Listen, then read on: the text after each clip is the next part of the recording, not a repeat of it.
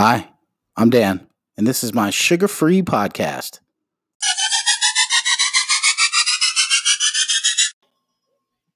Thank you very much for joining me on the second episode of Dan's Sugar Free podcast.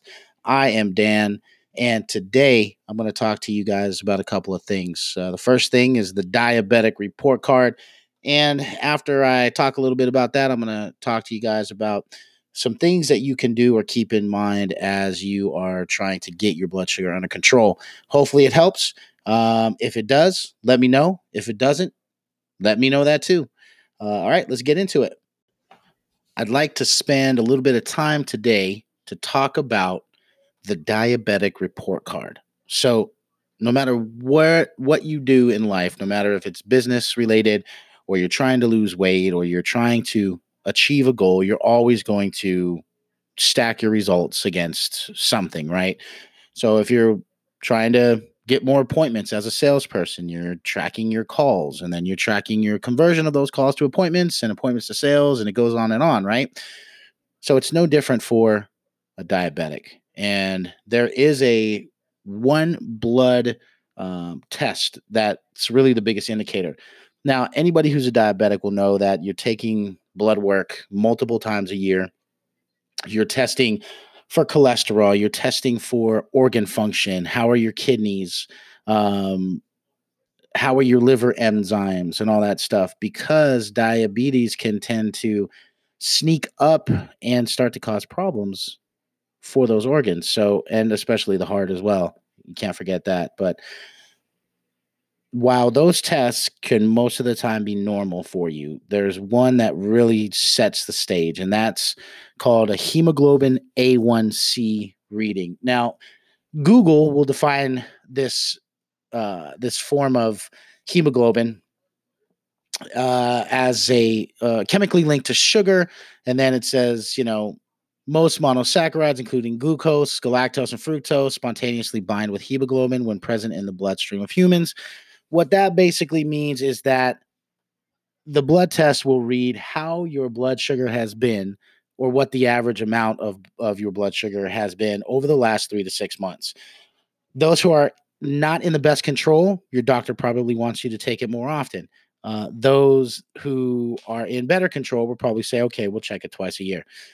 I have yet to get into what most doctors will consider the normal range. And I think I really don't know if anybody out there is listening who is a diabetic. If you're if you've accomplished that goal of getting, what's typically considered normal, please, post a comment or share it. I'd love to, hear about your experiences about it. But, what common medical thought says is that the hemoglobin A1C test is measured in a percentage. Anything that's under 6%, or basically 5% to 6%, is considered normal.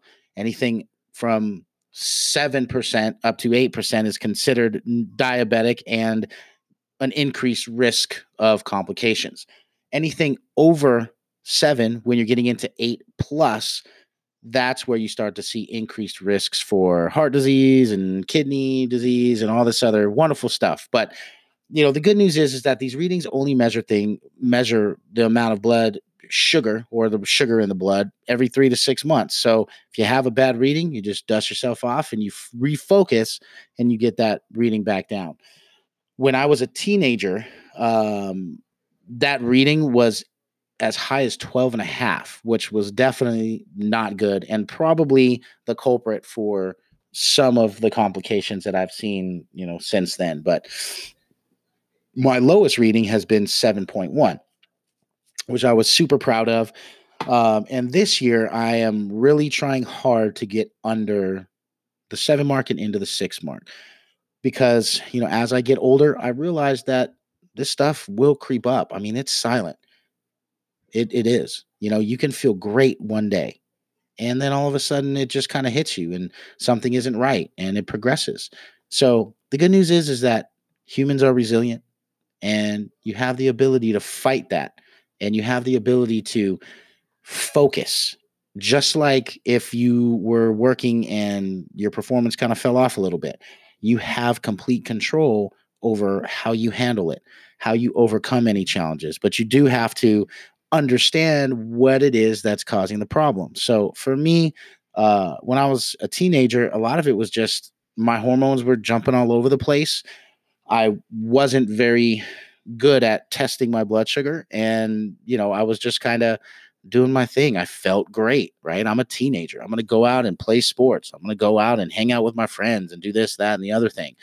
Well, now, obviously, with some maturity, I'm definitely on top of things a lot better than I was before.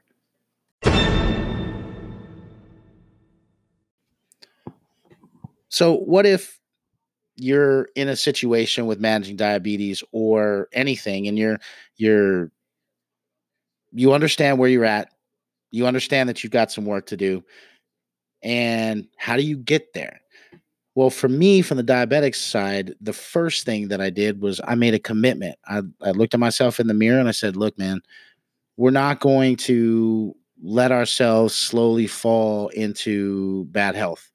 Um, and it's always moving. So I said to myself, look, I get it. I know that there's times where you're not as focused, not as motivated as you should be. But this time, we're really going to be passionate about what we do. And, not to speak to myself for the third person, I was more like lecturing myself, saying, look, man, you've got to wake up. You've got to really get serious about it and realize that anything you do to improve your body or your mind, it's always going to help you. So, one thing that I realized was that I, I don't want to take pills. I'm not a fan of pills for anything, not even ibuprofen if I have a sore back. I just feel that I think there's a lot of things that can be done without the use of that type of medicine that can get you healthy. So, one thing that I did after I made the commitment to myself and got passionate about my health was I started looking into how my diet needs to change. I don't typically eat bad, but I do have some pretty sketchy food decisions, especially at work. I'm one of those guys who don't pack a lunch. So, Uber Eats super convenient. And, if I'm kind of feeling like something, I'll get it. And, I know I have the backup of testing my blood sugar, taking insulin if my blood sugar is high. That obviously is not the best idea. So, what I realized was that eating the foods that have the least amount of impact on your blood sugar is what helps. Anything that has added sugars in it, anything that causes a blood sugar spike makes it that much harder for you to get your blood sugar back to normal. What are those foods? Well, white rice, juice, soda, candy, all that stuff. Anything that is packed with sugar is going to raise your blood sugar quickly. And sometimes that's good. Sometimes that's helpful. Maybe you're at the gym or something and you need a quick boost because your blood sugars are dropping. But generally speaking, you want to try to keep a minimal amount of that stuff in your diet. One thing that I found that's really helpful is anything that's whole grain, brown rice, wheat bread, and also mixing foods together that those grains with vegetables and fruits, all that stuff, even though some fruit has sugar, it also has fiber, and that stuff will help balance out your diet. Now, obviously, the disclaimer is consult a dietitian or a nutritionist or whoever you want to actually get yourself on a path. But I think any of them will agree that avoiding the enriched flour products is going to help you. A lot of cereals can cause a blood sugar to spike pretty quick as well. So you want to stay away from that. And then also incorporating some activity daily will always help you out. It helps you burn calories and it helps keep your blood sugar, stable over the course of the day. And your body will still burn calories even while you're, at work or wherever. So the foods that you eat, you don't need as much insulin or your blood sugar is not going to spike as much. So what I've been doing over the past month or so has been 20 minutes on the treadmill, like 3 to 3.5 miles an hour, 7 incline, just to get the blood moving, just to get myself to exert and to sweat. And then I follow it up with some weights, 10, 15 minutes. So I'm not in the gym so often to where it becomes a burden, but I am in there often enough to make sure that my body is starting to build that positive result. Once you start doing it enough, you'll start to really become passionate about that too. You'll realize that you don't want to cheat yourself, that you do want to be healthy, and that you're not asking so much of yourself to where you're burdening yourself and associating a negative feeling with it. So, those are some of the things that I've been doing. The next A1C reading that I am going to take is probably going to be about April or May, depending on how soon I get into the endocrinologist's office. So I'm excited to see what those results are going to be now that I've adopted a little bit more discipline on the diet and a lot more discipline on getting my fitness daily. So we'll see how it goes. And there you have it. The second episode of Dan's Sugar Free Podcast is now complete. Just to wrap things up, remember that anything that you choose to do, whether you are given the choice to or not, it all starts with being passionate about it and making a commitment to yourself. Personal, business, relationships, whatever it is, it all starts and ends with you. And remember that nothing lasts forever. So even if there's a bad result, that doesn't mean it's always going to be a bad result. You just have to keep pushing. Treat it as something that's, it always changes. It's static, and you always have an opportunity to right a ship. So take it, love it, live it.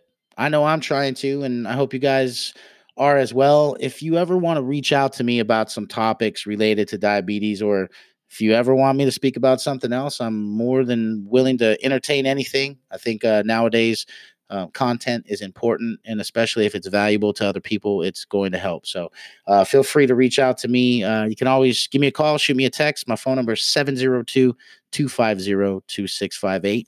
Hope you have a wonderful day, and thanks again for tuning in.